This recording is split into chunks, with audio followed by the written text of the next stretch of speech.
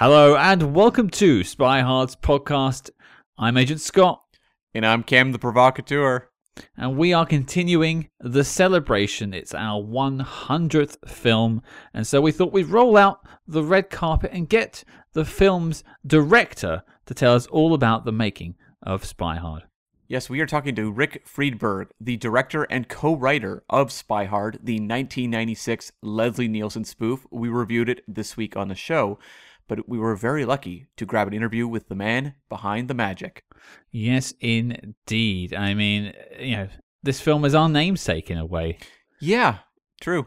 We spoke a bit more about that in the review earlier this week, and we have some special stuff coming up next week as well to celebrate 100 reviews. But without further ado, Cam, roll that interview. And joining us on the show, the director of the film we're talking about this week, the film being Spy Hard, and the man being Rick Friedberg. Hello, Rick. How are you doing today? I'm doing great, thank you. Well, we want to firstly thank you for joining us here on our 100th movie review special. We thought we'd pick a special film, and we've got a special man with us. So, I'm really glad you're here today. I am too. But I think how we like to start these interviews is to get to know you a little bit better first, before we maybe get to the film in question. All right. So my first question to you is, how did you get started in the film industry? Well, I come from a small town, Cheyenne, Wyoming. And I come from a family that if you weren't a doctor, you had to settle for being a lawyer. Being a filmmaker would be absolutely unheard of and incredulous. Nevertheless, I went to USC, not film school. I was in psychology. And I always wanted to be a writer and ultimately a filmmaker. And I started at 21, almost 50 years ago, making little Super 8 films on my own. And I eventually, after I graduated college, I moved to LA. I met a guy named John Urie, who was the father of most TV commercial makers in LA. And I had made a parody of the Pepsi commercial, and I showed it to him, and he wanted to buy a print of it. It was the first annual 60-second TV film winner at the Chicago Film Festival. It was a parody of all the people throwing a football in the surf, You Got a Lot to Live, etc. Anyway, he says, I had shot a documentary on rodeo cowboys at Cheyenne Frontier Days, but I didn't have the money to transfer the sound to magnetic tape to sync it up. So he said he would give me a job as an editor, and he would let me use a room in a moviola and transfer my sound if I would work for him as an editor, which I did. So over the next 10 years, I edited God knows how many TV commercials for him, probably 2,000. Wow. And along the way, I worked part-time as an assistant director and part-time as an editor on other stuff. Well, I decided one day, I was in my late 20s, that I wanted to direct. I was tired of helping other people, and I'm not trying to sound arrogant, but I was trying to help other people on their stuff because the greatest school was editing for directors who didn't do a good job. If I edited for a good director, I never learned anything. At any rate, I started directing commercials. So John calls me up and he says, I got a gig for you. It's the largest commercial package in the history of commercials for Standard Oil. 12 commercials shot all over the world. And I want you to do it. I know you just want to direct, but you're not doing it that often. You're not going to make this kind of money. Do it, and I'll give you the equipment. So he put all the equipment in my garage, and I edited his commercials. And I started doing documentaries and corporate films and that kind of stuff. And the one guy I met was a guy from my hometown, a Cherokee Indian named George Clayton Johnson, who wrote, my God, I can't remember the name of it. It's a legendary sci-fi film. And he says, if you cut this, I want to make a documentary on futurists. And what I want to do, it was called Logan's Run. Oh yeah. It was shot in Las Vegas. And he was a fan of Las Vegas. And his idea at the time, and this goes back to 1972, he wanted to put people in a bunker below Las Vegas of every kind of profile: cops, doctors, writers, scientists, sci-fi people, and give them the access to any kind of media they wanted, with the end result being how to use Las Vegas as a microcosm of how to control the world for the next 50 years. A revolutionary concept. And he had shot vintage footage of every sci-fi writer there was. And he was really an interesting guy. At any rate, while I'm editing this documentary, I'm simultaneously editing the Standard Oil commercials. So the ad agency from San Francisco would come down, and I would have to put away his stuff real quickly and show them the commercials, which they liked. So that led into my deciding that was it. I had to start directing.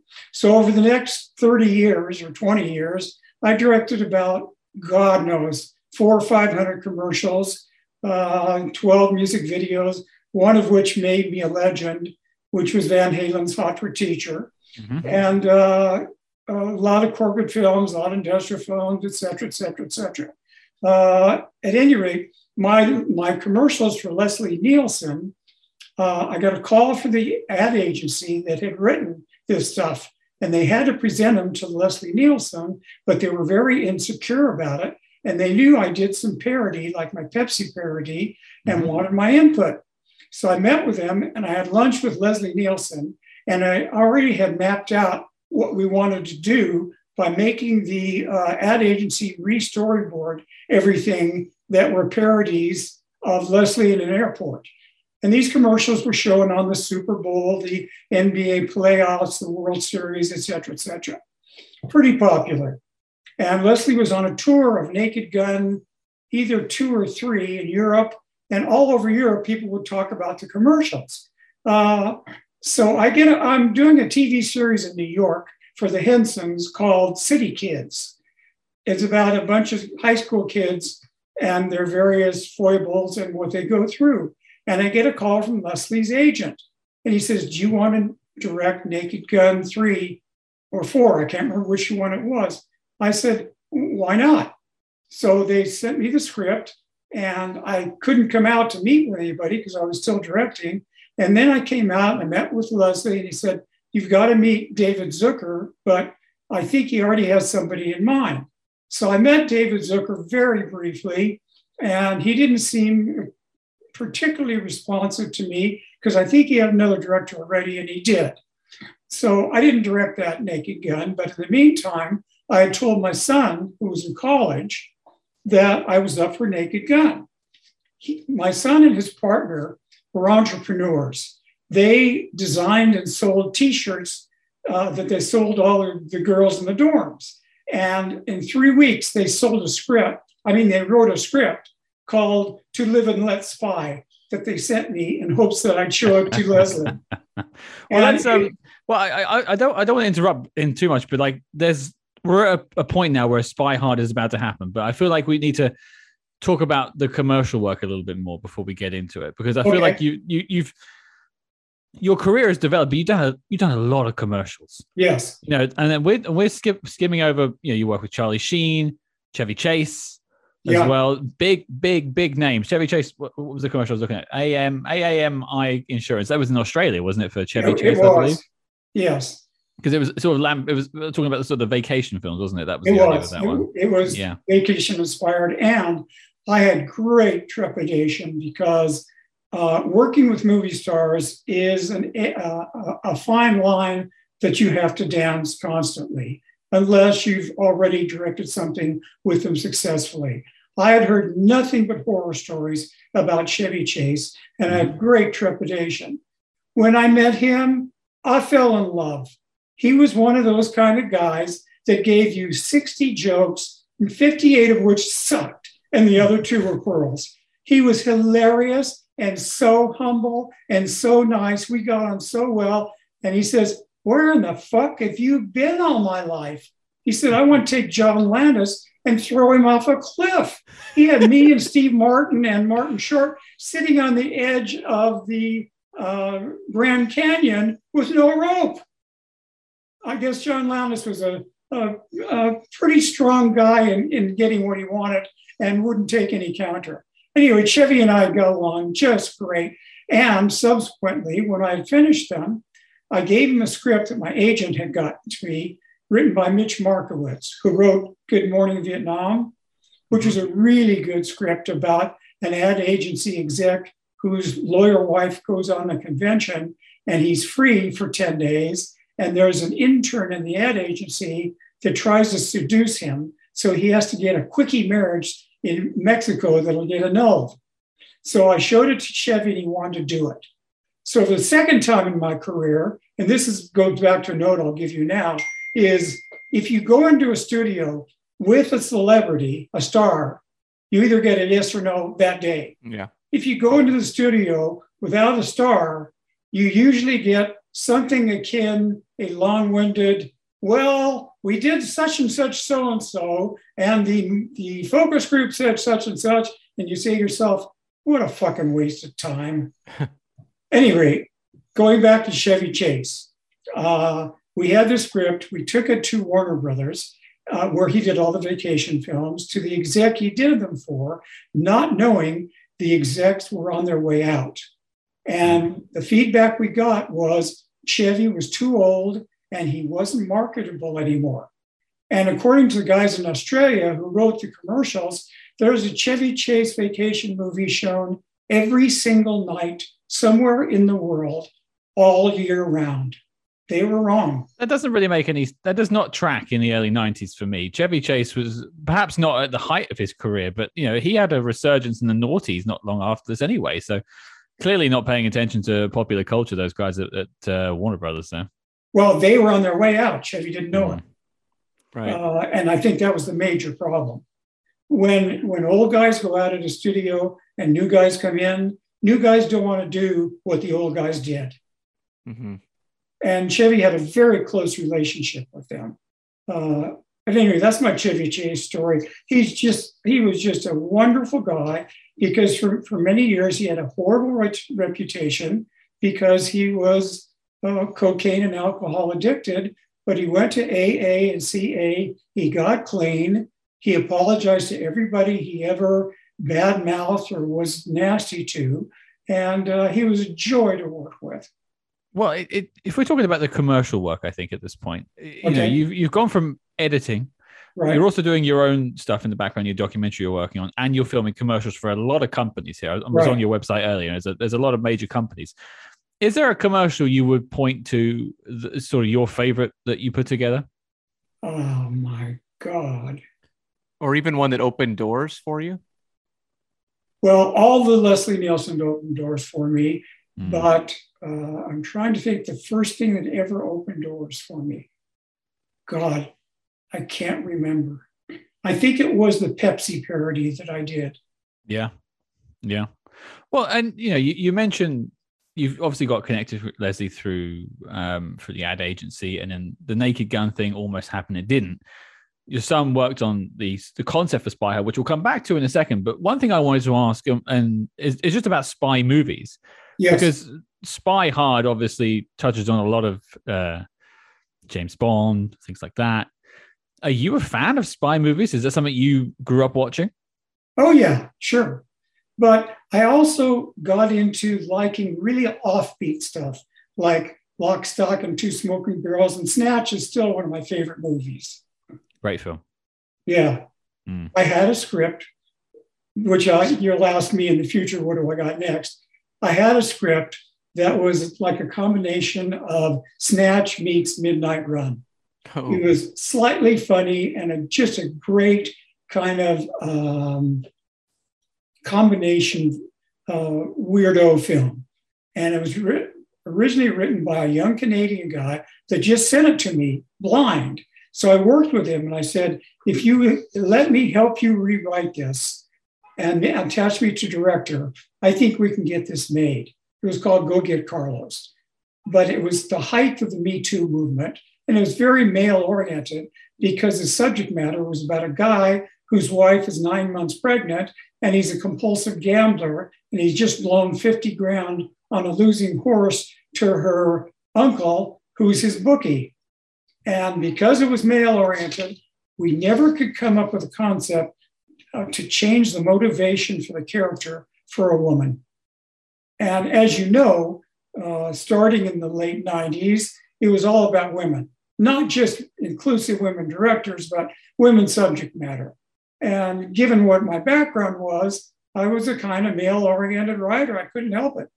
You wrote to what you know, and that's entirely fine. I think, we've kind of set the table a little bit now when it comes to Spy Hard. So you started telling the story, and I did rudely interrupt you, but let's get back into it now. So you've obviously met Leslie. Right. You've had that Naked Gun meeting that didn't go well. Obviously, Naked Gun 3 ended up being made. But then your son heard about Naked Gun, and he went and wrote a script. Correct. And he got it to me, and I got it to Leslie, and he says, I think it needs a rewrite, but I'll do it. Because at that point, he trusted me. I'd not only done 3 years of his car commercials, I'd also done 2 vanity golf videos for him called Golf My Way and How to Play Bad Golf Easier. I was going to ask about those because I couldn't find anything online about them in terms of watching a video. Were they sort of comedy, straight to video? Yes. How were they pitched? Obviously, they didn't get theatrically released, but did people order them on VHS and they watched them because they were Leslie Nielsen fans? Yes. The people who got to him was an English company, very famous, can't remember what it was, but a very, very large selling home video was Dorf on Golf. Yeah. One of the largest.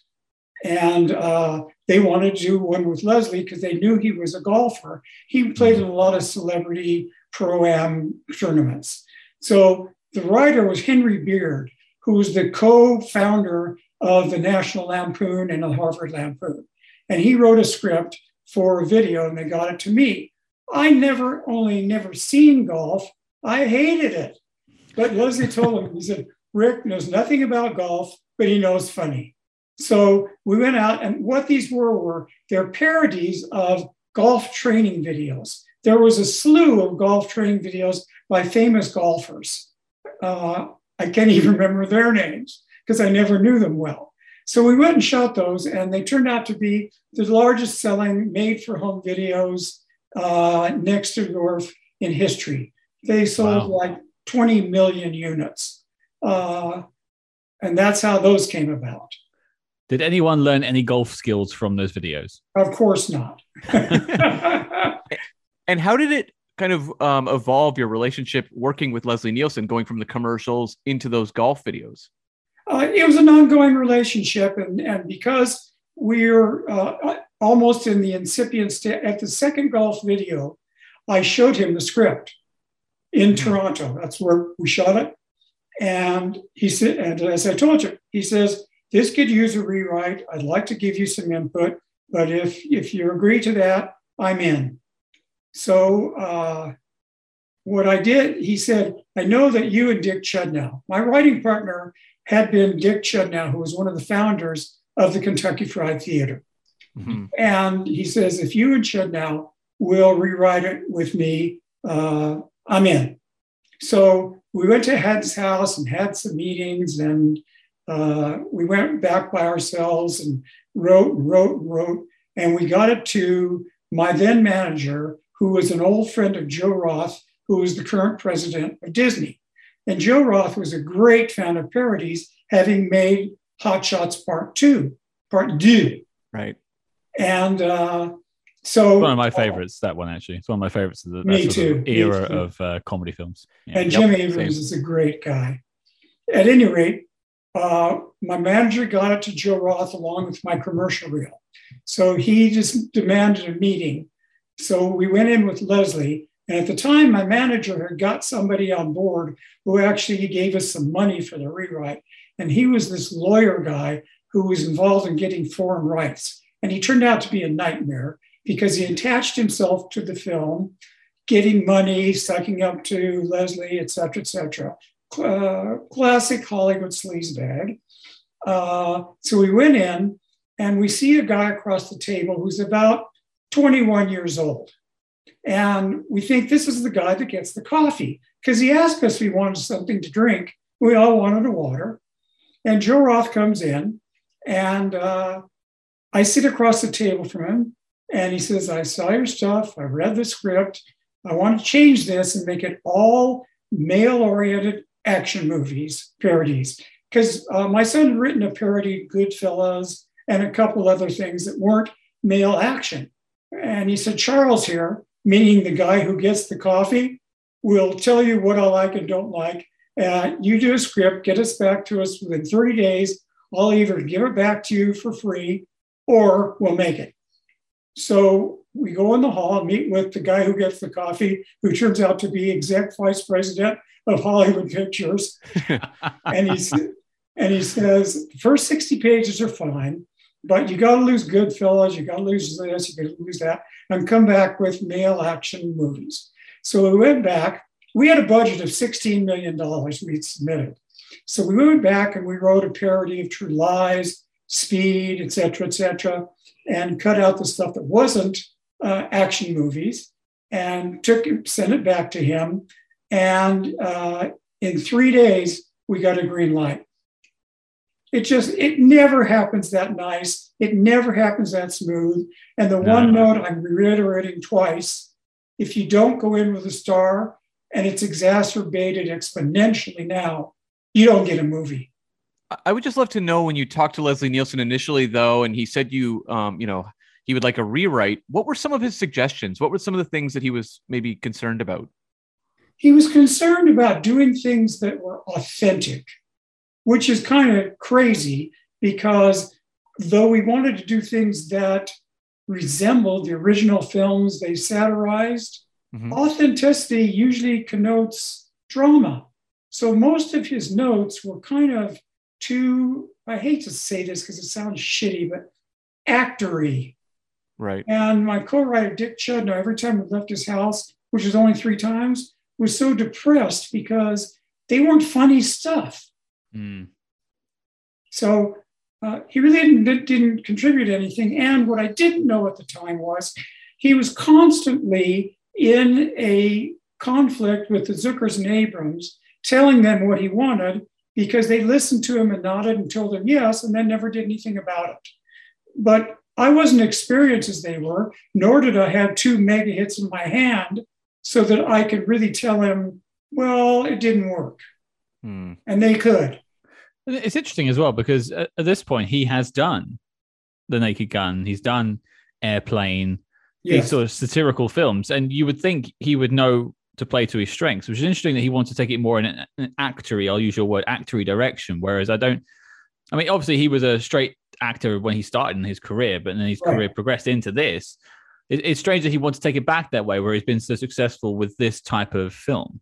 Well, that's the difference between an actor who sees himself as a creator writer and just an actor. Because the one thing Leslie did brilliantly is he never broke character. He always deadpanned. He was authentic. But that's because he was acting and he was playing to his strengths as a character he developed in Airplane, which was led by the Zuckers and Abrams. But as a writer-creator, there's a great gulf between conceiving it and performing it. Right. Yeah, absolutely. So then, okay, so you've got these notes from the producing now, the studio of what to do with it. So what is, obviously you've lost some of the other film references like Goodfellas, like you mentioned. Right. But I imagine at this point, the sort of spy comedy undertone is still there. Yes. Oh, always was. It was predominant, even with the rewrite. Well, then I suppose the question is at this point, what are the major differences apart? Is it just the film references at this stage that change? Yes. Right. Okay. How is it, trying to strike that balance between the spy movie spoofs, which at a certain point can only can only please spy fans in the audience, versus working in more of those pop culture ones like, Pulp Fiction and what have you, True Lies? Like, are you looking to kind of strike a balance between the films you're parodying?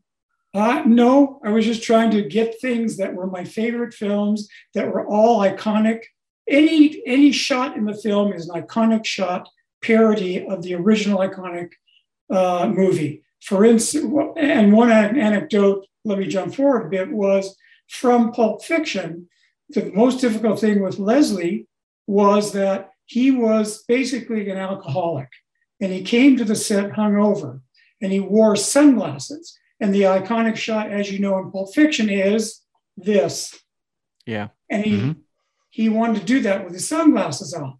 So one of the few conflicts I had with him, I said, Leslie, you've got to take your sunglasses off.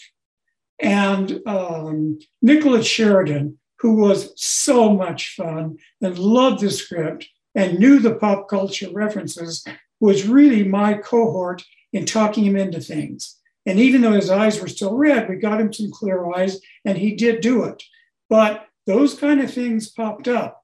And that's kind of a hard thing to do when the person you're talking to doesn't know the iconic shots.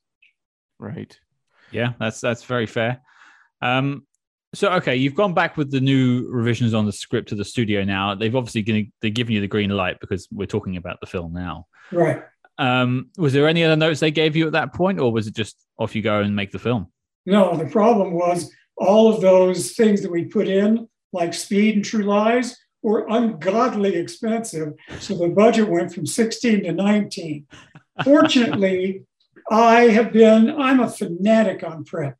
And I had to go meet with their entire production staff and show them storyboards, shot lists, and daily shot lists, et cetera, to justify the increase in budget. Fortunately, the production side, as opposed to the creative side, were very savvy people. And they understood what I had in mind. And I still had to meet the head of production. I had a lunch with her. She was Australian, and she'd been the line producer on the Peter Weir films. And she sat with me and she says, you can't shoot this fucking film in 59 days. I don't care what you tell me, and you're not going to do it. I said, and I took her through the storyboards, the shot list, etc., which she didn't totally buy, but she liked my enthusiasm and my preparedness. She said, okay, just lay me a bet. If you do this, $100, and I had a 59-day schedule, and I ended up shooting it in 60 days because one of the stunts, which is the Cadillac limo holding the limousine together in the Line of Fire parody, is hanging over the drawbridge. And that particular stunt, which depended on a turntable working with a 2-ton plate over its rope, didn't work. So we had to shoot an extra day. So I brought it in as 60 days, and I had to pay her $100. To be fair, 60 days is still a very impressive feat. That's $100 well spent, I think. Yeah. Okay, well then I suppose you've got your script in place now. Obviously, the feat of getting it shot we'll get to, but the next step I think is casting. Obviously, you've got Leslie Nielsen in the role, but you've got this whole other cast of actors to assemble. You mentioned Nicholas Sheridan, who I think is fantastic in the film. But just talk a little bit about casting. Did you have people in mind when you were writing scenes for the film? Oh, how did it go? That was my next total bash with Disney, in that they didn't understand the kind of people I wanted, and they wanted to, because all they wanted to do was copy the Zuckers and Abrams. All they wanted was ex-TV stars from the 70s, 80s, 90s. I wanted Patrick Stewart to play the bad guy. Oh, nice. Or the guy who had done The Madness of King George, an international star to play the equivalent of the Bondian character who plays the guy. They had already, their legal department had already nixed my idea of making the bad guy named Doc Martens so we could use the shoes and his name. But they didn't want to do it because they thought it was too thuggish. They thought only bad kids wore Doc Martens, which is not true. That started, and they didn't want any of this. The exec came to me, he says, what is this, the British Royal Theatre Club? You want all these guys? Get a TV star. I had already tried to get Joanna Lumley from Absolutely Fabulous. Oh, nice. Because she had been a Bond girl. Yeah. And she read the script and loved it, but she was in a play in London and couldn't get out of it. So I went next to Lena Olin. They said, who the fuck is Lena Olin? who had also agreed to do it and saw my commercial reel, but she wanted $600,000. And Disney said, no way, we want scale. So casting was it was horrendous. The worst part of casting was the bus driver for the Speed parody. I wanted either Ray Charles or Stevie Wonder. And the casting lady at Disney came to me and she said, are you crazy? It was like I had just told her 12-year-old daughter was pregnant. She just didn't get it. And then 2 days later, I get a phone call. She says, I get it. This is funny. Go. So I got Ray Charles. And for the rest of the time, they let me go. The next guy that was difficult was Robert, what's his name from I Spy? Culp. Robert Culp, to play this asshole on the airplane with Leslie. And Leslie had final approval of principal casting. He loved Nicolette Sheridan. I had worked with her with Kenny G on a music video, and I knew how funny she was and how playful she was, and I knew she was a jock, so she could do stunts, and she was a lot of fun. At any rate, he had approval of her, loved the tape I sent of her. He had approval of the Doc Martens character, and I cast, what's his name? Andy Griffith? Andy Griffith, which I had a lot of problem with until I saw his famous movie Face in the Crowd. He was such a wonderful actor. I didn't want him because he was so old, but he turned out to be such a soldier and such a cohort. The next guy in line was this asshole on the plane. So we came up with Robert Culp. I came to Leslie. He says, great, get an asshole to play an asshole. Apparently, Leslie had worked with him once on I Spy and said he was the biggest dick in history. And he turned out to be that way. Wow. Were there any, because this movie has a lot of cameos, the ones you've mentioned, plus, Mr. T and Fabio and all these. Were there any you tried for you just couldn't get? Yeah, there was one, but I'll get to that. Disney also gave me $50,000 to divide up among as many actors as cameo stunt casting as I could, with no more than $5,000 a day and a one-day gig. So we got, what's his name from the Diana Riggs show in Britain, the spy show. Patrick Macnee? Yeah. We got him for a day, who turned out to be a great guy. We got all those people. And the one guy we got was Dennis Rodman to play the tour guide in Kiki-Ree Island, where Leslie goes with Nicolette. And we did this, and we told him we wanted him to wear his wedding dress, because at the time, Dennis Rodman, I guess you know who he is. Yeah.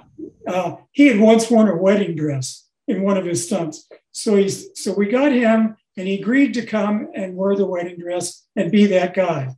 But he never showed up. Fortunately, we had a guy that we really liked in casting. We cast him instead at the last minute. We had to delay some of the shooting and shoot some other shots. Dennis Rodman has a bit of a history of not showing up for his gigs. He notoriously didn't show up for a basketball game, I believe, because he was filming an episode of WCW Nitro around the same period, actually. So maybe it's something connected to that. I do want to take us back a little bit, though, to Patrick Macnee, because he got an eyebrow from Cam and I think. Either I've missed him. He wasn't in it. They cut him out. There we go. Okay. What was he in? Where was he in the film? What was he supposed to be doing? There's a huge melee in the bar near the end of the film, where the bad guys come and shoot the place up. And the very last shot is Patrick Macnee popping up behind a table saying, check, please. And he spent the whole day waiting to do that. I felt so bad, but he was so good and so funny. He cracked everybody up. Disney cut it. Huh. There's a lot of jokes Disney cut, many of which were my favorite jokes. Well, I had that underlined in my notes, just favorite bits that didn't make the movie. Are there any that really jump out to you there? Because you're saying they were some of your favorites. Yes. I'm trying to look down at my notes. Oh, okay. In the agency, which is allegedly the CIA agency, there was a board with 9 monitors saying hotspots. One is Chernobyl, One is Newark with the riots. One is Ukraine, et cetera, et cetera. And we decided to do one of Poland. So we took my co-writer, Doug Chudnow, who's this real small guy, into the other room and put him on the top of a ladder, holding a light bulb in the ceiling. And 4 of the crew members, the largest guys, put on tank tops and let their jeans go down to show their butt cracks and turn the ladder around while Dick is holding the light bulb, the classic Polish joke. Right. So we put that on one of the monitors. I get a call the next day from this same douchebag Disney exec saying, my wife is Polish, and I really object to that joke. These people do not seem to have ever seen a comedy film in their life. Well, I don't think this guy ever did. No. His claim to fame was The Santa Claus. And it was the only film he ever worked on. It was a major hit, and that's what gave him his title. And he wasn't knowledgeable. He wasn't hip. He wasn't funny. And he was just a major, major pain in the ass. It seems like it would be very difficult to me to give like those sorts of notes on a parody film, because if you see one of these movies in theaters, there's jokes that are going to get a huge laugh from like 10% of the audience. You can't like pick and choose what's going to make each segment of the audience laugh, because the whole thing about these types of movies is some jokes are going to hit everyone, and then there's other ones working in there for like a small segment of the audience. That's kind of what makes them work. But you also know that you do 10 jokes for every 3 you use. And this guy had no idea why anything worked. All he knew was if he copied the Zuckers and Abrams as much as he could, he would potentially have another airplane. He didn't know why Airplane worked, other than the fact that it did stunt casting for people you'd never think to cast. And the ultimate horrendous thing was he went back to Jim Abrams, because Abrams was still friendly with Joe Roth. And he said, what do we got to do with this film? And Abrams said, no matter what you do, it's got to be 84 minutes. And ours was 96. And we cut a lot of really funny stuff that may or may not have played the extra time, but you had to give it a chance. And he wouldn't hear it. 84 minutes or nothing. We've encountered a few films on the show where they've the studio have really cut it down, and it just loses some of the magic. I think the Avengers from the 90s was another one that pops to mind that suffered the same fate in that sense. But I suppose then we're in the production now. You've got your cast in place, script is done, you're directing, and away, off to the races, as they say. Do you have any particular memories that stand out to you from just actually filming it and putting it together? I've got an entire page full. I'll preface it with saying, this is the most fun I've ever had in my entire life. Every single day, I woke up and pinched myself because I was looking forward to doing things that were created out of several good minds, mine among them, to be a little bit humble. And it just was incredible. And the greatest thing I had was my production designer. His name was Bill Creeber, and he had won Academy Awards for the original Planet of the Apes, Towering Inferno, et cetera, et cetera. At that point in time, we didn't have the money for CGI. We had to do things live. So he came up with ways we could do stunts actually on stage or on location. And he plotted out how to do them as puzzle pieces. He was a genius, and he taught me more than I ever learned in the previous 20 years I ever worked. I was just looking him up, actually. Yeah, Towering Inferno, the Planet of the Apes films. It's got quite the filmography, that man. Oh, yeah. He was inducted into the Art Directors Hall of Fame. He was amazing. So going down the list, the one sequence that really stands out that Disney fucked up again was the bridge sequence from the combination True Lies and Line of Fire parody, where the president's limo ends up on a drawbridge hung over the bridge. Mm-hmm. Yeah. Our final shot is going to be Leslie in a helicopter taking a piece of the red and white striped line from the tow bridge that had broken off, throwing it down like, what's that iconic Tom Hanks film? where the thing floats down, the feather floats down. Oh, Forrest Gump. Right, Forrest Gump. This would float down slow motion and end up on the trunk of the limo as it did in True Lies, thereby causing the limo to go into the drink. So we're all set up for this shot. I have 7 cameras going with different angles, and I got a chopper that I want to fly by the sunset, being silhouetted by the sunset that Leslie's double is in, having allegedly thrown this chip over. And we release the cable on the limo and it goes in the drink. And we're on a drawbridge 60 feet below the bridge, looking up at it. There's about 40 of us. And you can imagine how tight this is, because if anything, this is a one shot, like anything is a one shot. Mm-hmm. And the helicopter flies by and it's not low enough to block the sun. And these guys got to come back, put on the door to the chopper, fly back to Van Nuys all before sunset. And it's already 5 o'clock, and we get a call from the safety officer saying there's a boat coming through and you got to raise the drawbridge. So we've got to disconnect a remote camera in the top of the drawbridge, raise the drawbridge, wait till the boat goes through, lower the drawbridge, put the remote camera up, and be ready for the shot. It's 10 minutes till 7. So the guy flies by, and I'm on the walkie, and I said, I hate to do this, but can you do one more pass and go lower about 10 feet? He says, yes. So he does it. It's silhouetted perfectly. We get all 7 cameras. The limo goes in the drink. The splash goes up 60 feet in the air. Everybody who's down there breaks out in applause. And it's maybe one of the great moments of history. So now I'll give you the second greatest. Second greatest is the bus jump from Speed. Yeah. Mm-hmm. The stunt coordinator was a guy named Freddie Waugh, who had, again, a history of doing every major action movie you've ever seen.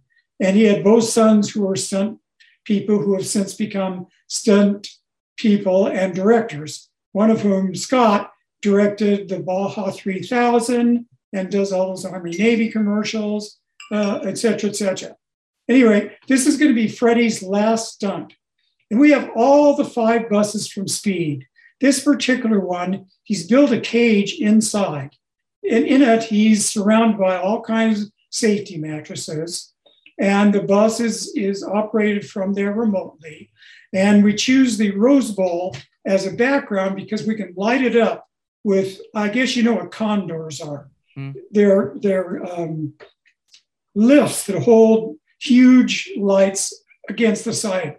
Sure. And the Rose Bowl has a gradually decreasing road opposite it that goes down about 45 degrees over 2 miles. So Freddie is going to drive the bus at its maximum speed, which is 60, down this incline, which will bring it up to 80. And I get, again, 7 cameras, which we have, one of which is a remote that's sitting right at the bridge that will be triggered with a remote spark when the bus hits it, and the bus will fly off this ramp we've built, like they did for Speed, and fly into the air. Well, along the way, we have an assistant director every half mile giving us a progress report. If there's any progress, Freddie in the bus has an immediate stop button. So we get number 1's okay, number 2's okay, et cetera, et cetera, et cetera. So Freddie's coming full speed. He never gets past 60 or so. He hits the bridge, the sparks go up, the bus flies 15 feet in the air and travels 60 feet and lands on its tires. And the only thing that happens is the side view mirror breaks off. So I'm behind a safety fence, and how I did it, I never know, because I got a chin-high chain link in front of me, and I'm not the tallest, greatest athlete in the world, but so I somehow jumped over that fence and ran to the bus, and I yell on the door, Freddie, you okay? Well, he's obviously stunned from the stunt, and he can't talk. Mm-hmm. So I figure he's unconscious or something. But then he wakes up, and it was like, this was a second unit shot, and we fed 400 people for lunch lunch being at like 2 o'clock in the morning, because every stunt man in Hollywood wanted to see the stunt.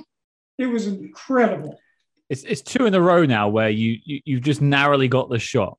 It's starting to sound like this film has a bit of magic behind it. Like it really had to sort of get over a few hurdles to get made. I think it's. It sounds like you've got more though. So was there any other problems you had to overcome on the set?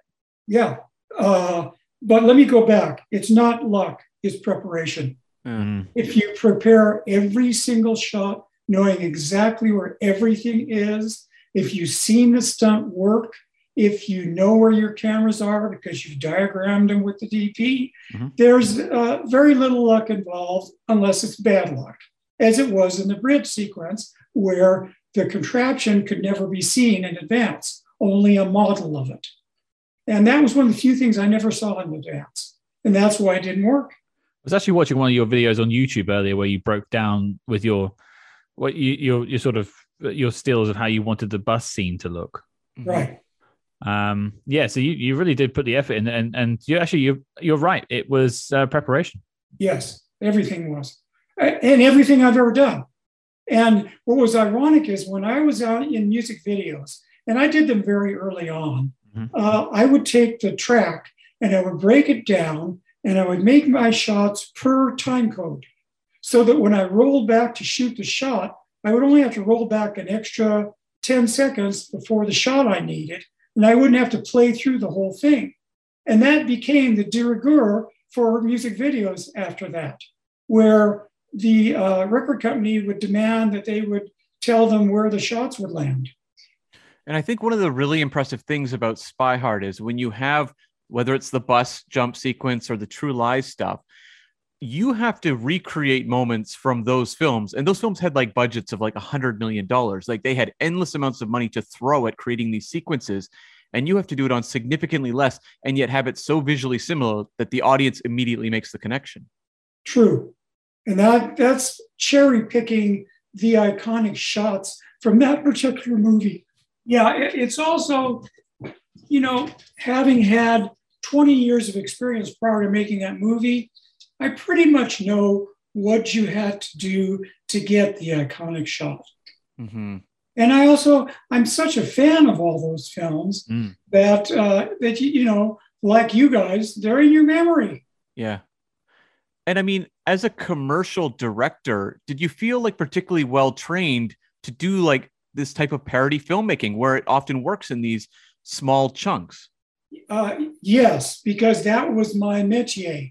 I only got hired to do what I was good at. People that didn't hire me because I didn't fit in their niche. And it became, during my time, but much worse after, where unless they saw a commercial on your reel that was exactly like what they wanted to do, they wouldn't hire you. Right. And were you ever considered for some of the other Leslie Nielsen spoof movies that came later, like Wrongfully Accused or anything? No. No, okay. That was Pat Proft, because Pat Proft had co-written all the Zucker Abrams stuff. Mm-hmm. So that was his directorial. He got that film, Wrongfully Accused, because I did Spy Hard. They allowed him to direct, which he'd never done, because they saw what I did. Right. We interrupt this program to bring you a special report. Calling all agents. Independent podcasting, much like the Spy Game, requires considerable resources, whether it's research, equipment, hosting, or of course constructing a top secret volcano lair. We're putting out the call for your support. That's right. As you may know, we've activated the Spy Hard's Patreon, home of our ever-growing lineup of Agents in the Field episodes where we decode non-spy films from your favorite spy actors and full film commentaries with more intel than a Basil exposition briefing. Cam, what have we got in our crosshairs this month? Well, Leslie Nielsen may be the ultimate badass, but we're going to tackle the penultimate badass, Liam Neeson, with a full-length commentary on Taken. Get ready for some major dad action. And if that sounds delicious, then become a true Spy Hard today and join the circus at patreon.com/spyhards. But Before this message self-destructs, Cam, resume the spy jinx. So, we're talking about, you spoke about some of the scenes you put together, the action sequences, but let's look at maybe some of the performances of the actual actors as well. One thing I liked about this film personally is there's a lot of fun chemistry between Leslie Nielsen and Nicolette Sheridan. And that doesn't always come naturally between actors. So was that something you worked on as a three? As a matter of fact, Leslie had already been kind of a ladies' man in his younger years. And as you well imagine, Nicolette knows how to use her best attributes. She's not only fun, she is so sexy, and she's very playful. So they got along well because she also knew he was the money, and she knew how to play to it. And I was very good friends with her. I still am. And I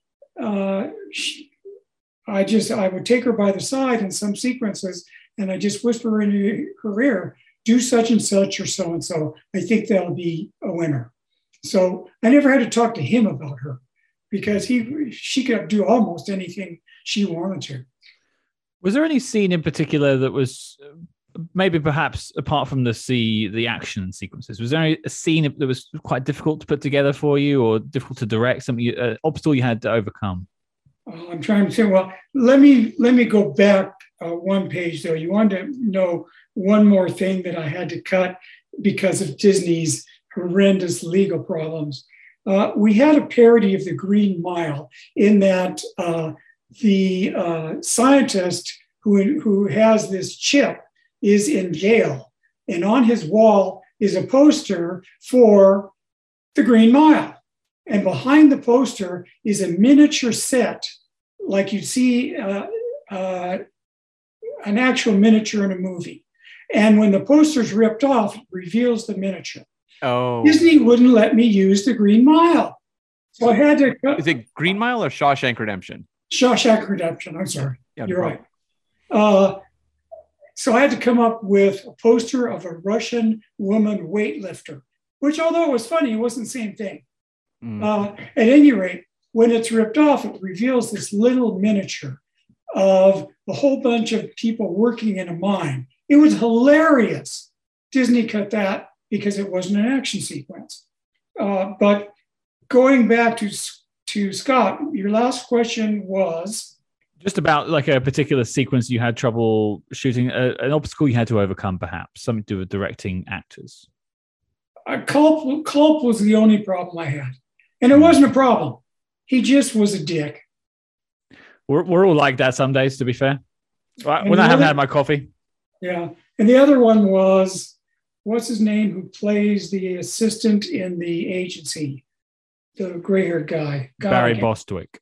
What a wonderful, wonderful man. When we're shooting the end sequence in the hangar that has the nose cone, and the nose cone was actually built upon my nose as a model. So he was supposed to be in charge of getting everybody out of there. And Leslie, again, had one of his bad hangover days and wouldn't do the dialogue exactly as it was written, which was brilliant. And there was a cue in it several times for Barry to react a certain way or say a certain line, but Leslie would never say on script, so he didn't know what to do. So he came over to me and he said, I can't do this because he's not doing the cues. What do you want to do? I said, look at me out of the side of your eye, and I'm going to raise my finger, index finger. At that point, do your line. And that was the only thing that comes to mind at this point. Well, no, that's fair. That was a particular problem that you overcame, and I've met Barry Bostwick in real life, and he was very lovely. So I can definitely attest to that too. What a wonderful guy. Well, I was curious, when you're making this type of film, it has to be pretty planned out, I would think, because of the parodies. But like, is there a fair amount of room for improv? In terms of acting, yes, because most of these people are improv actors and they're really good at it. But the dialogue was brilliant as it was. It was just in certain circumstances, I allowed them to make up a line or two. The greatest improv guy turned out to be John Ailes. And he came up with stuff. And this is, again, where I had a little bit of problem. John Ailes, who plays allegedly Leslie's assistant, who has this crazy kind of Turkish, Iraqi, crazy accent, is sitting in the car watching the bad guys with Leslie. And I got a long lens 2-shot on them. And John is really good at improv. And he came to me and he said, I can't get this guy to allow me to make stuff up. And I know how good he was. And I said, I don't give a shit. Do it. So he did do it. And Leslie came down on him. So we went for another take and he did it straight. So we went for another take and he did his own version and Leslie allowed it. So that worked out okay. But Leslie was not great at allowing other people to do stuff that he didn't tell them to do or solicit it. That's understandable. I can see why, especially from what it sounds like to me, he's like an actor's actor in a sense. He likes it to be defined. You spoke about Patrick Stewart earlier, actually, and he was exactly the same way in terms of an actor. He liked everything to go by the script and to be quite focused. What I wanted to ask, and is that there's a couple of questions here. The first one is the music. Yes. Now, you've got two things I wanted to mention. Firstly, you've got Bill Conti. Right. Done some Bond scores, scored many films, very famous composer. And then you've got Weird Al Yankovic. And a lot of people remember the theme tune to this film. So just could you take us through maybe the process of getting Bill Conti involved and getting Weird Al Yankovic involved? Well, first of all, Disney had rules and regulations about budgets, about this, about that, about legal, but they had $1 million budget for music, which I thought was stupid. And I wanted to use, the great thing about Tarantino, he's probably the best guy at choosing music for films that there are in history. And I wanted to do some cool music cues. All they wanted was a major composer that they would approve and this huge budget for a 102-piece instrumental. And my line producer had done 2 films with Bill Conti, so he was personal friends with him. So he took the script to him and this gigantic budget, and Conti agreed to do it. Well, unfortunately, we got in a real time bind at the very end of editing and re-editing because of focus groups for the previews and didn't give him a whole lot of time. And the score to me was really a letdown. Although I really like Bill, I like all his work, this just wasn't a hip score. And although some of the action sequences worked because he did a good score for action movies, I wanted something hipper, and I just didn't get it. You wanted something more contemporary with more like popular music at the time. Yeah, exactly. I suppose that sort of plays into the Weird Al Yankovic of it all, because I can't declare myself a big fan of Weird Al. I don't know when his peak period was particularly, but was that around the mid-90s? Yes. Yeah. And the reason that came about was the film did not preview well. So I had to come up with some alternate ideas for shots, etc. And we never had a title sequence. What I wanted to do is I want to do the straight Bond eye where he's in the iris and he runs back and forth. And I wanted to do a parody where he always misses the iris. He runs out of frame, he drops out of frame, he misses the shot, etc. They wouldn't do it because they refused anything that was a direct copy of Bond. So the editor came up with the idea of, why don't you try Al Yankovic? And I said, why not? So he came in and he did that crazy sequence, which he storyboarded himself. And that's how it was very, very popular. I also wanted at the end, because the ending sucked and we didn't have an ending, I wanted to do a parody of, at the time, there was a Coolio video. Can't remember which one it was. I think it was his first one. And I wanted to do Leslie playing Coolio, doing a music video at the end. And Disney wouldn't allow that either. Was that Gangster's Paradise where he's in the school? Yes, exactly. Yeah. Well, so Weird Al came in and storyboarded the sort of Thunderball-esque Right. credit sequence. Wow, he did that himself. So he's obviously got a bit of a Bond fandom in himself. Yeah. Well, I don't know if he did it himself. He may have had somebody do it for him. Okay. So, but he came in and him and his team made the song. It wasn't something you pitched to him or anything like that. Wow. Okay. Oh yeah, I pitched him that I want something Bondian. Okay. That was your notes to him, was something Bondian, and he took that away and gave you back. Okay. Yeah, and I said about the silhouettes and the different colors and all that you see in a Saul Bass title sequence. And so when you had the film done, like, was the studio happy with it? It did not preview well, so we had to go shoot some more shots. We lost 12 of my jokes and gained 6 other ones, which weren't necessarily any funnier. I wanted to do a major Mission Impossible was coming out the same weekend. I wanted to do a major parody of that and have all 3 guys floating, 3 guys meaning Leslie, John Ailes, and Nicolette, floating in the capsule, which we borrowed from Ron, what's his name? And it was going to be very expensive, but John Ailes was so good at making up. My father used to say, or my ancestors used to say such and such, and he always came up with a funny. So if we attached a funny to them floating, that would have gotten us the Mission Impossible thing. But Disney just wouldn't go for the money or directly copying a movie they have yet to see, which is coming out like in 2 weeks. Right. And it's interesting that by the time, like, say, something like the Austin Powers sequels roll around, they're actually spoofing movies that are opening the same summer. So you would have been ahead of the curve if you'd been doing that.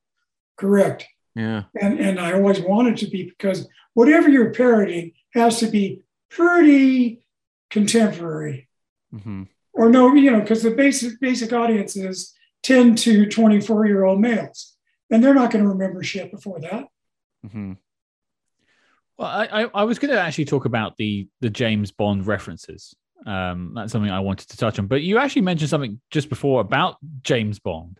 And I wanted to sort of question that a little bit more, because you said the Disney didn't want you to make a very close copy of James Bond or any particular main part of the Bond franchise.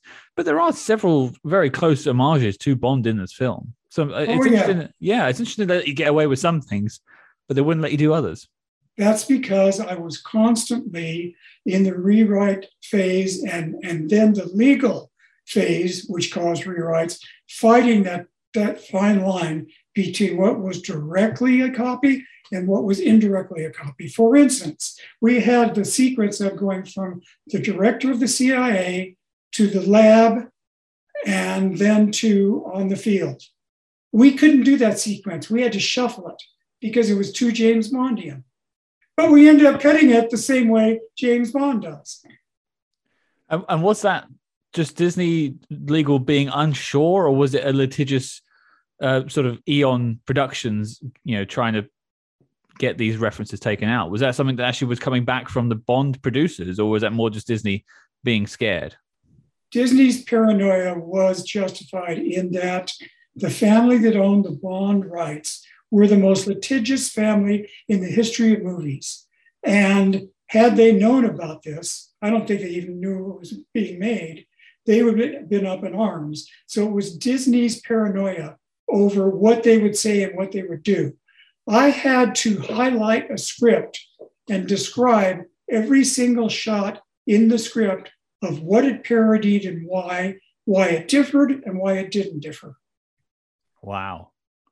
And that's just to get through legal. Yeah. Wow. Okay. Because we recently spoke about Never Never Again, the Bond, not Bond film from the 80s where Sean Connery came back to the role. And the amount of back and forth in terms of legal and lawyers and stuff with Eon and the people who made Bond, it was insane. So I can understand Disney being cautious. Yes. Some of the Bond references that did make the film. I mean, the first thing I want to touch on is you've got a Bond girl in the film. You spoke about Joanna Lumley earlier, right? Who, of course, was in On Her Majesty's Secret Service. But You've got Talisa Soto from License to Kill. Yeah, but nobody knew who she was. We got her because she was friends with the DP. Mm-hmm. And when she came to the set to shoot the still photo that's used in her folder with Leslie holds up, she came on the set with just a t-shirt and jeans. And Nicolette Sheridan, who is not a bad-looking lass, saw her and said, "Who in the fuck is that?" She was the most gorgeous thing I've ever seen. I won't really get an opportunity to ever speak to Talisa, so I'll ask you, what was it like just to work with Talisa for that very short scene? Oh, she was a sweetheart. Just really nice. Just sort of up for the laugh of it, really, because it's a parody, isn't it? So yeah, okay. Absolutely. One of the things I think is really interesting in terms of Bond connections is like Bond was on very shaky ground for quite a long time, and then has a real resurgence in I believe November of 1995, and your movie rolls around like 7 months later. So like in many ways the timing was kind of perfect. But when you were putting the movie together, did you have any sense of, a Bond movie is coming, this could be a big deal? No, not at all. I just, growing up like you guys, every summer my movie to get up for was a Bond film. Mm-hmm. But I never thought that this would be in any way related, because it's such a different audience and such a smaller audience. Right. And so moving on from, there are plenty of other James Bond references, but my favorite ones are, I think, the Talisa Soto appearance and the Thunderball-esque credits. But we mentioned the cameos earlier, and Disney giving you that sort of $50,000, I believe you said it was, to sort of get these sort of stunt casting people and these celebrities to appear. You mentioned Ray Charles in the bus, but you got Mr. T. Hulk Hogan turns up for a bit. Was there any in particular you enjoyed working with? Fabio there as well?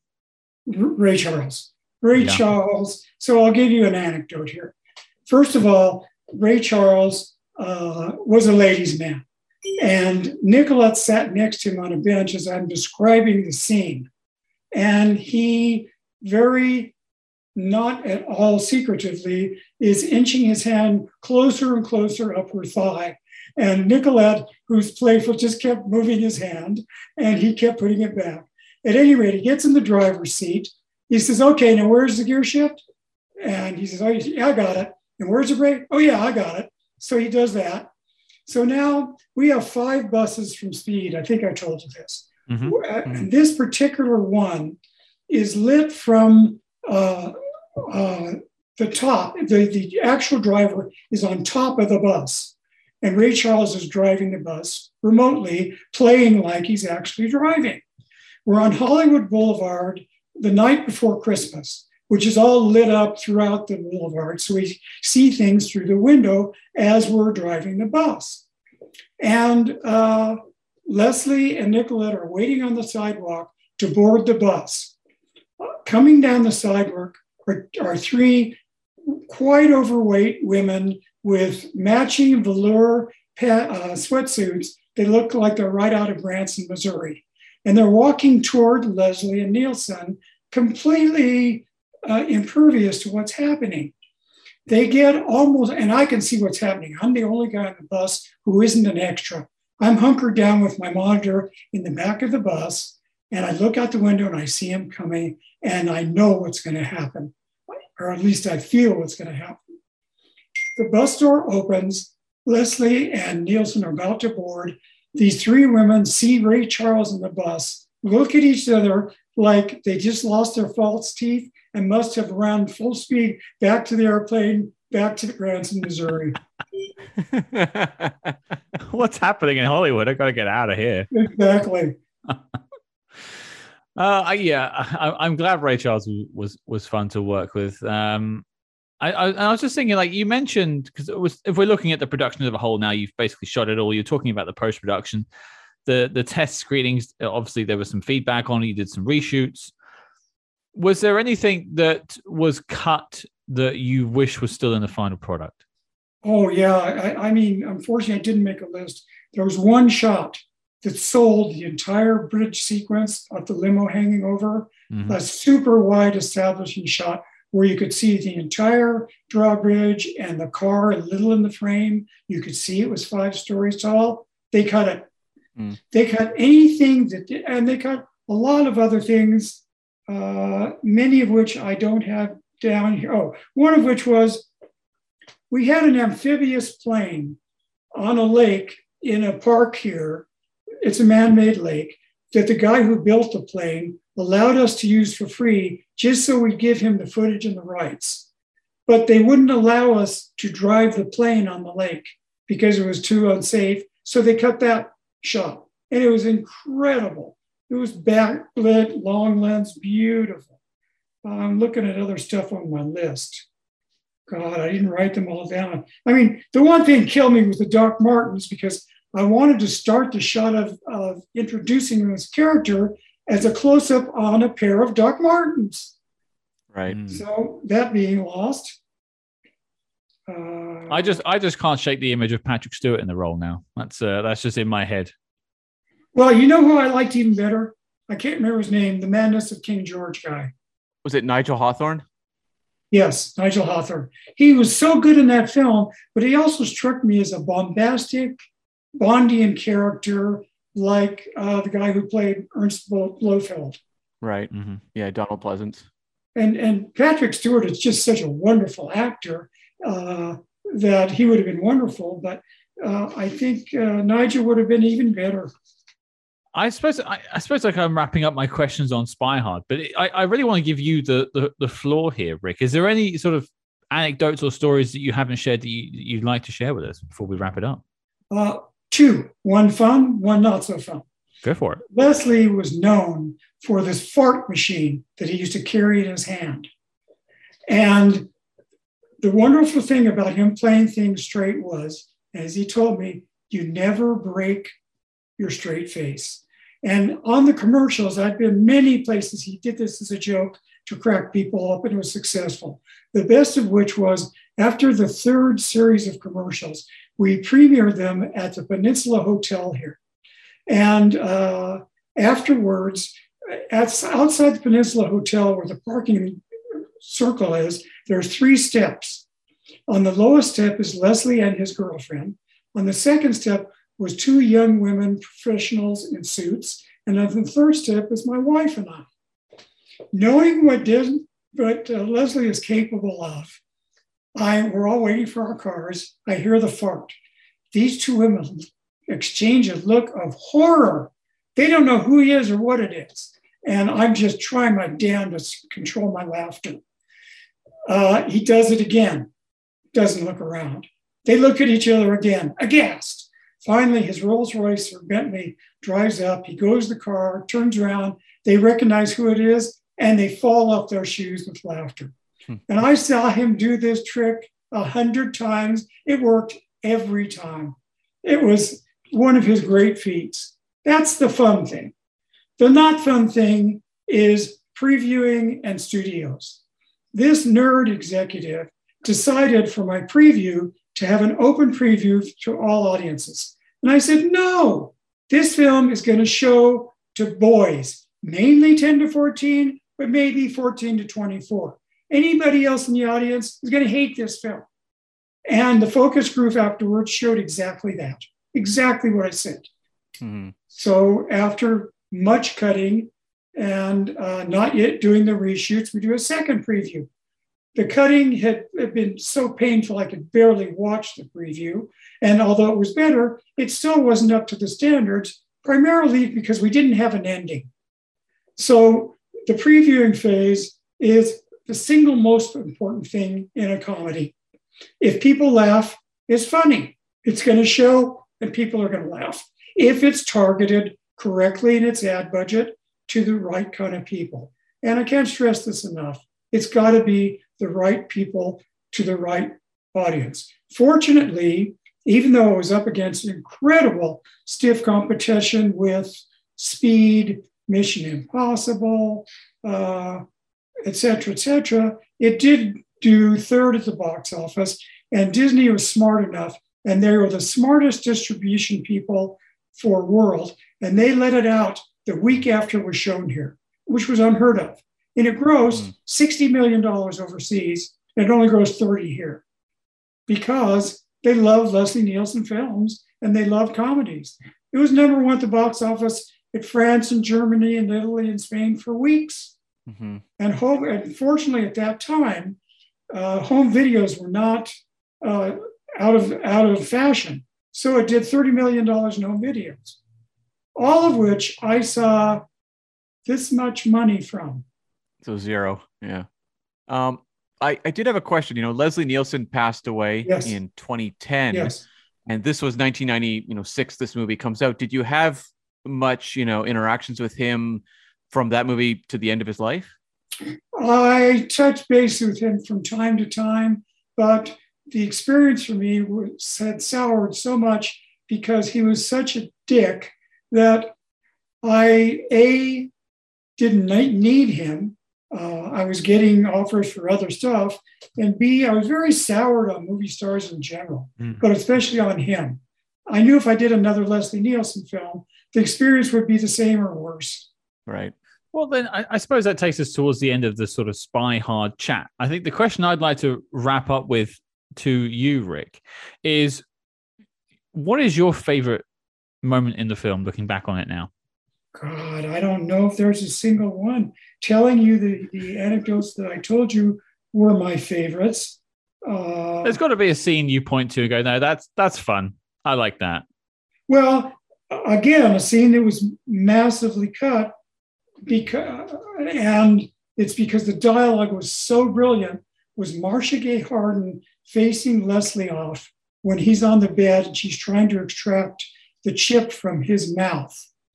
And this was like a 3-page or 4-page dialogue scene, the dialogue of which was incredible. And Marcia was incredible.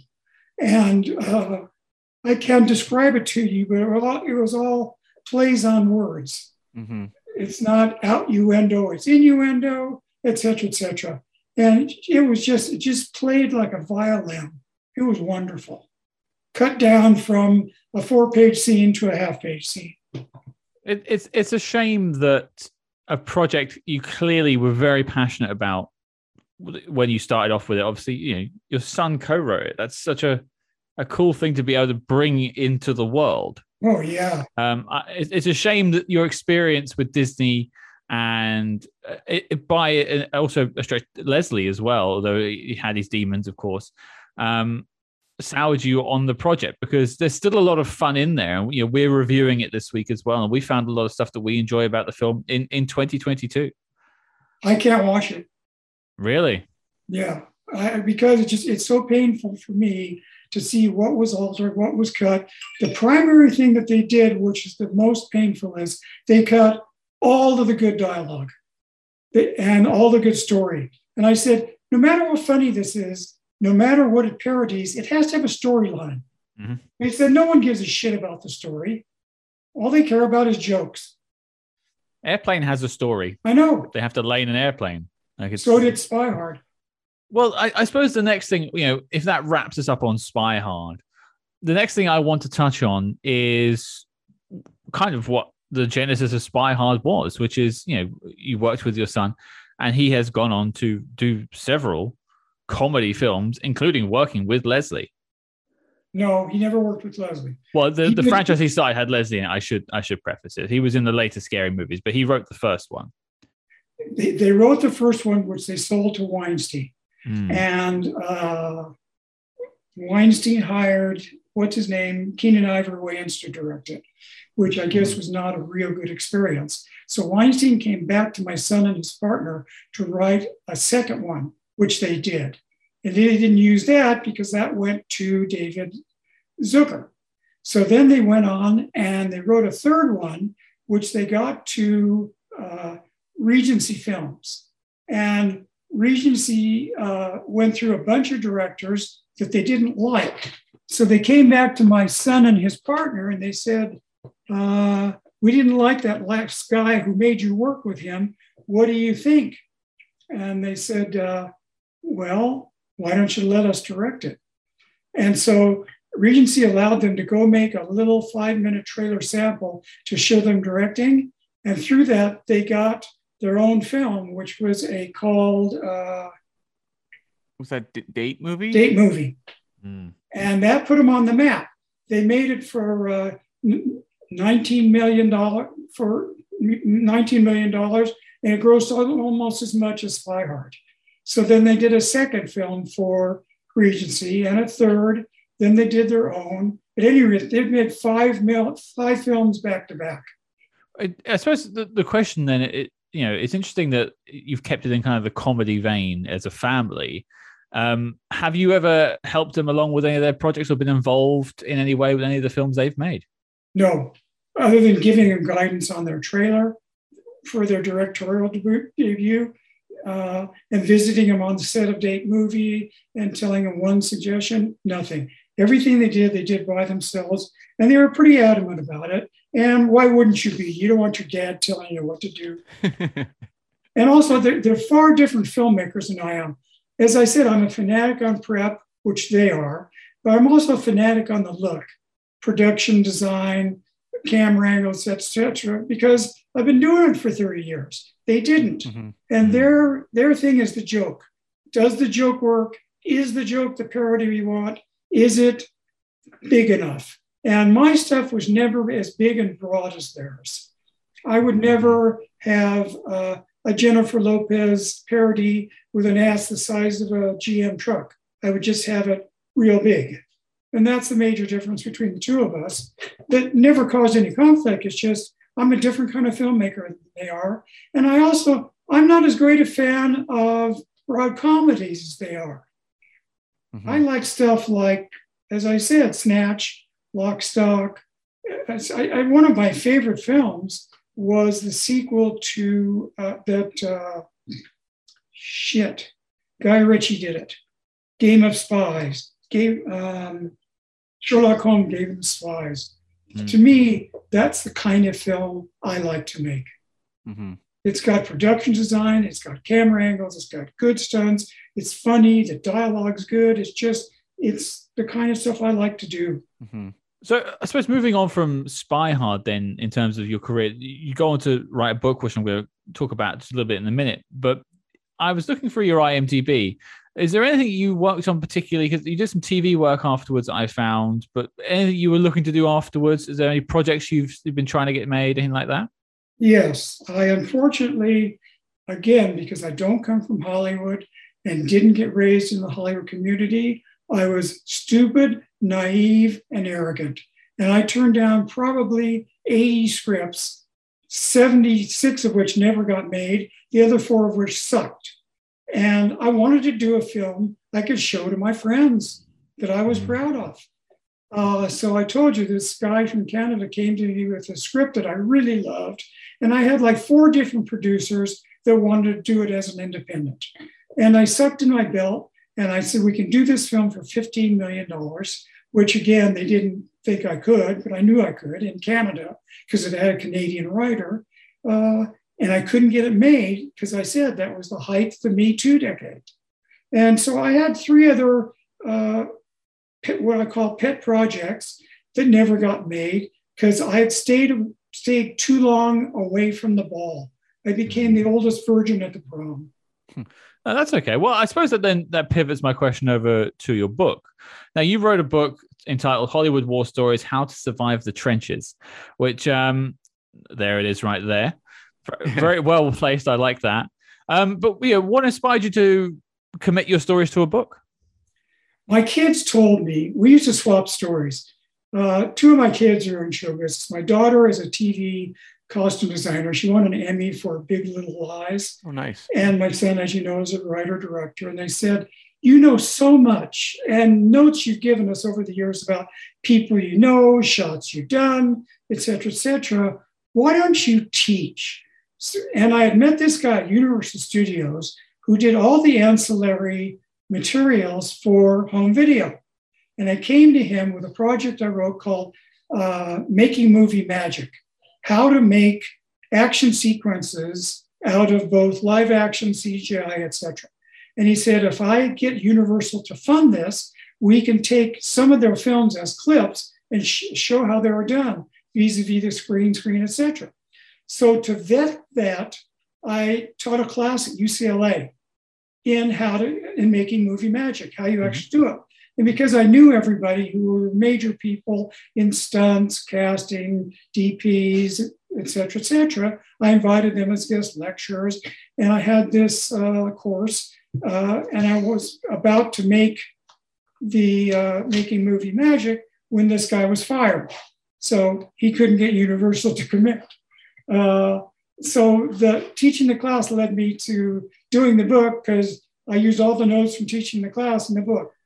Fair enough. Okay. So like, what are you, I haven't read the book at this time. I haven't got a copy of it, but what are you trying to say with the book? Is it really about, is it for people who are looking to become directors or actors? Who is it for? It's for people who want to either already a writer or already a director, but they want to make something mainstream. And it's all the obstacles you have and how to overcome them with some humor and anecdotal examples thrown in from commercials I did, from videos I did, from movies I did. And it's rules. For instance, one chapter is called Good Ideas Don't Just Fall Off a Turnip Truck. And each chapter is a rule to follow if you want to make it and stay in the business. Well, no, and we'll have links to that in the show notes for sure. And so it really is just about navigating the entertainment industry as a professional. Yes, exactly. Yeah. Well, Rick, as we start to wrap up here, and as Cam said, we'll have links in the show notes below for the book for people to go check it out if they want to learn more about that. We like to vet our guests and check their spy credentials, as we are a spy movie podcast. So I have a couple of quick fire questions for you to wrap us up. Are you ready? Okay. Okay, ready. What is your favorite spy movie? I don't know if you'd consider it a spy movie, but I'll tell you a movie I was really attracted to is Eye in the Sky. Oh, okay. Yeah, right. That was such a well-crafted little thing. I don't understand why it didn't perform better. Yeah, that's the surveillance thriller with Helen Mirren, right? And Alan Rickman? Exactly. Yeah. Exactly. And I'm trying to think what else. My God, when you get as old as me and you've seen as many films as I've seen, you just can't pick them out. Oh, I'll tell you what I really loved. The Mission Impossible, the last one that Tom Hanks did in the Vienna Opera House. That was also really well crafted. Fallout, I believe. Was it? Which one was it? Mission Impossible Fallout. Yeah. It has Henry Cavill in it as well. Yeah. Yeah. That's that. Interestingly, as a franchise, they seem to have gotten better as they went on, which is like the inverse of diminishing returns. It's quite nice to see. Same with Batman. Batman Returns was really good. That train sequence was amazing. And the new Batman, although I think the actor was not up to par as the movie maker, it's a wonderfully made movie. It is, yeah. Well, okay, so it's actually interesting because you've given us two answers in terms of spy movies that we've never had before. So I appreciate that. The next question, you've already professed your love for James Bond, so this would be an easy one for you. What is your favorite James Bond movie? God. I know it's hard to pick one. It is no, it's not hard to pick some because I only like the Sean Connery ones above all else. Okay. And which was the one Talisa Soto was in? She's in License to Kill with Timothy Dalton. I think I like that the best. Wow. Okay. It's being reappraised recently, quite recently. It's I think in the light of Daniel Craig's more serious action films that he's made for the Bonds, I think Timothy Dalton's getting a lot of love. So it's nice to see. It's a good choice too. It's definitely a very different vibe compared to most of the other Bond films, I'd say. Yeah. To Live and Let Die was also great. Very fun one. And I suppose you've technically answered this next question. It's who is your James Bond? But I think you said it was Sean Connery. Absolutely, Sean Connery. However, if I was asked to direct the next James Bond, it would be Idris Elba.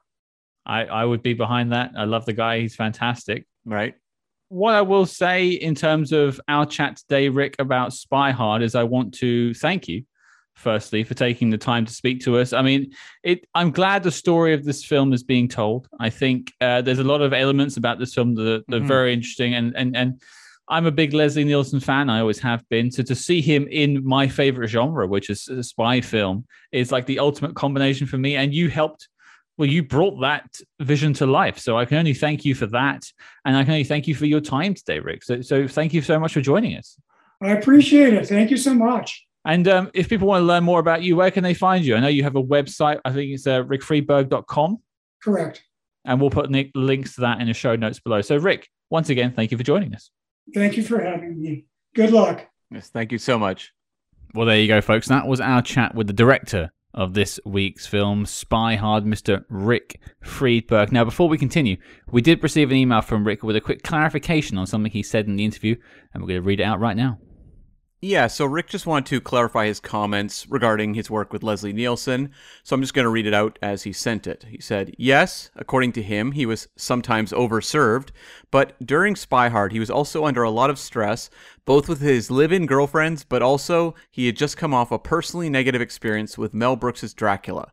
He was promised much involvement, but was never contacted or consulted until the preview in New York. The film was just not funny, except to me, the mirror scene, and did not fare well at the box office. Both of these things led to him spending whole weekends over-serving himself.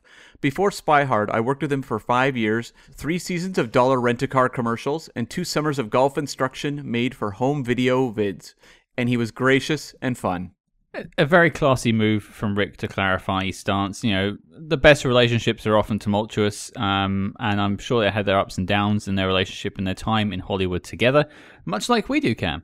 That's right. And I mean, you know, film is often very tense when you're creating something, and not every production goes swimmingly for all involved. So obviously Leslie had some, you know, personal issues at the time, but ultimately it comes down to what's on screen. And I think for us, you know, there was a lot of parts where Leslie Nielsen really did still deliver. Absolutely. And, you know, speaking of delivering, I think we really delivered with the behind the scenes on Spy Hard and exploring the story of the film. Cam, what do you think?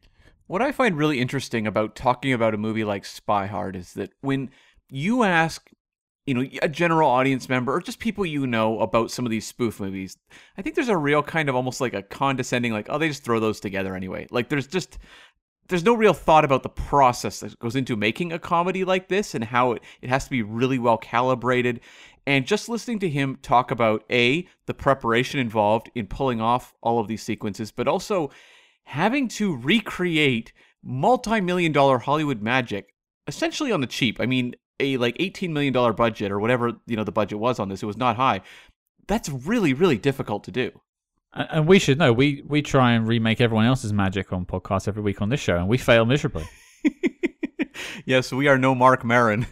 No, we are not. I don't want to be Joe Rogan, to be fair. No. But, you know, it is testament to the skill that does go into these films. It's interesting because you're right, people do just dismiss them out of hand as just a little comedy film. But Rick was tasked with recreating scenes from Speed, recreating scenes from E.T. These things don't come cheap, and he managed to deliver it basically on budget.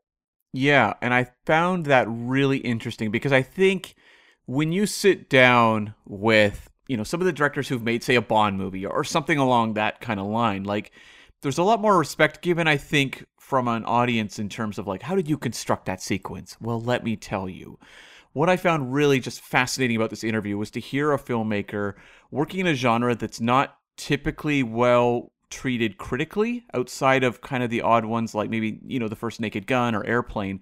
But hearing him talk about the process that goes into a movie like this, how, you know, the frustrations can suddenly mount up in terms of dealing with a studio, in terms of what jokes to keep, what jokes to cut, and how that process, I think a lot of people have a general sense that these movies aren't really, there's not a lot of concern during the creative, the creative process, like whether it's the studio or even the filmmakers.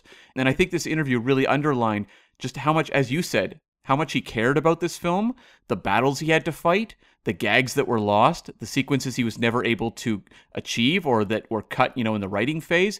I found all of that just really interesting in terms of the evolution of what could be easily looked at as a 80-minute silly comedy. And you know, we've spoken to, I think, 2 comedy directors now. Rawson Marshall Ferber, we had it very early on in the show to talk about Central Intelligence. And now Rick has joined those ranks. very different comedy films, requiring very different things of their directors. But you could definitely tell that the people involved with this cared. Now, what has appeared from this discussion is that Disney maybe didn't care, which is a shame, or maybe cared in the wrong way, because we had some issues with certain bits of the film. I think when we reviewed it earlier this week, and it's starting to look like, to me, and I would consider myself an expert on 1998's The Avengers. We've reviewed it. We've spoken to the director. We've spoken to the writer. We've even done a Patreon commentary on it. When you can find out more about that at patreon.com/spyhard, #cheap plug. But this film is starting to sound like a little bit like The Avengers when it comes to its production history.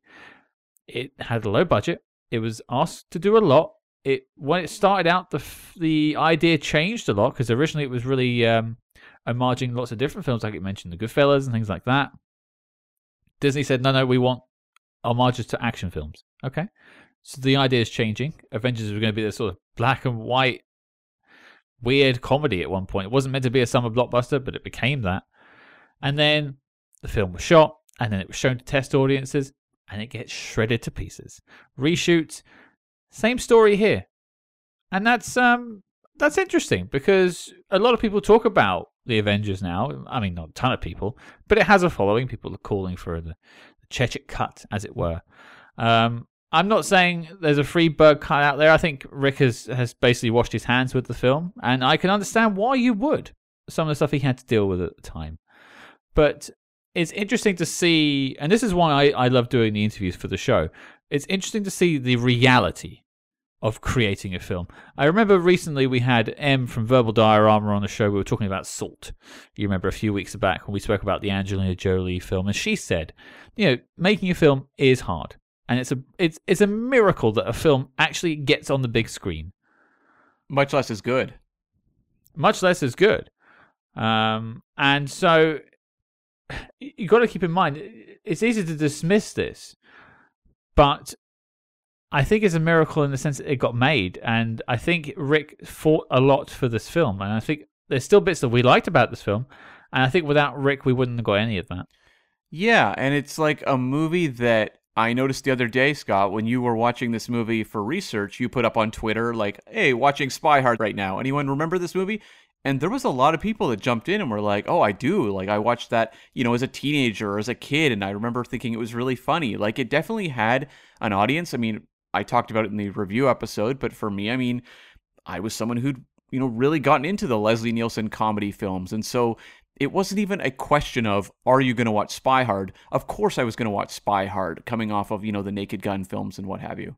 Yeah, I'm surprised I hadn't watched it, as I discussed on the episode, but I'm surprised it never really gone on my desk, because I had been a massive fan of Nielsen's work. I love Naked Gun, I love Airplane, all that sort of stuff.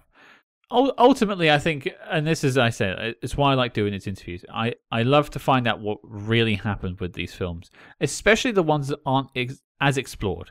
Because we've had our Bond interviews, and they're fantastic. It's lovely to hear from some of the actors in Bond films and the people that made them, John Glenn, fantastic.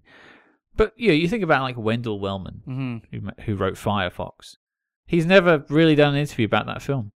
And it was so cool to hear those stories for the first time. And I think, again, this is what is great about this Spy Hard chat that we had with Rick, that he got to tell his story about the film. And I'm glad that it was us who shared it. And just issues we had with the film. Like, you and I both brought up, like, the ending is incredibly abrupt. And to hear him actually say, the ending's really abrupt. And you're like, oh, and actually explain to us what he wanted to do with the ending, suddenly made a lot more sense, because sometimes when you see these issues in a movie, whether it's Spy Hard or anything else you watch where you go like, oh, that's awkward, people will very often point to the director or a writer even and say like, well, that's a clear example of someone, botching a job. But then you hear a story as to, well, hold on, the studio hated whatever was going to come at the end and hacked it off, and that's how suddenly things get more complicated. We like to assign a lot of artistic responsibility to the director, usually, and often there are outside factors that can interfere with what you wind up seeing projected on the screen. You just look at one of our more recent films, Munich, The Edge of War. We spoke to its writer, Ben Power, and he had more scenes that he'd written for some of the characters that we missed. Some of the female characters had more scenes, and we lamented the lack of them in the movie, and we found out they were there. Just the studio didn't want them, and so they weren't in the film. Same thing happened with Bridge of Spies. When we spoke to Matt Charman, he told us all about the stuff he wrote for Amy Ryan's character. Barely in the film. Yeah. And I think that's a shame. But, Rick told us that the studio exec spoke to Zucker, I believe it was. He said 84 minutes in and out. And that's what this film is, more or less. Ultimately, I'm just glad we got to hear these stories and really got to contextualize this film. And I hope you've all enjoyed it. And I thought it was really fun when we were talking about, the movie is called Spy Hard. We are called Spy Hard, so we sort of loosely based our name on that.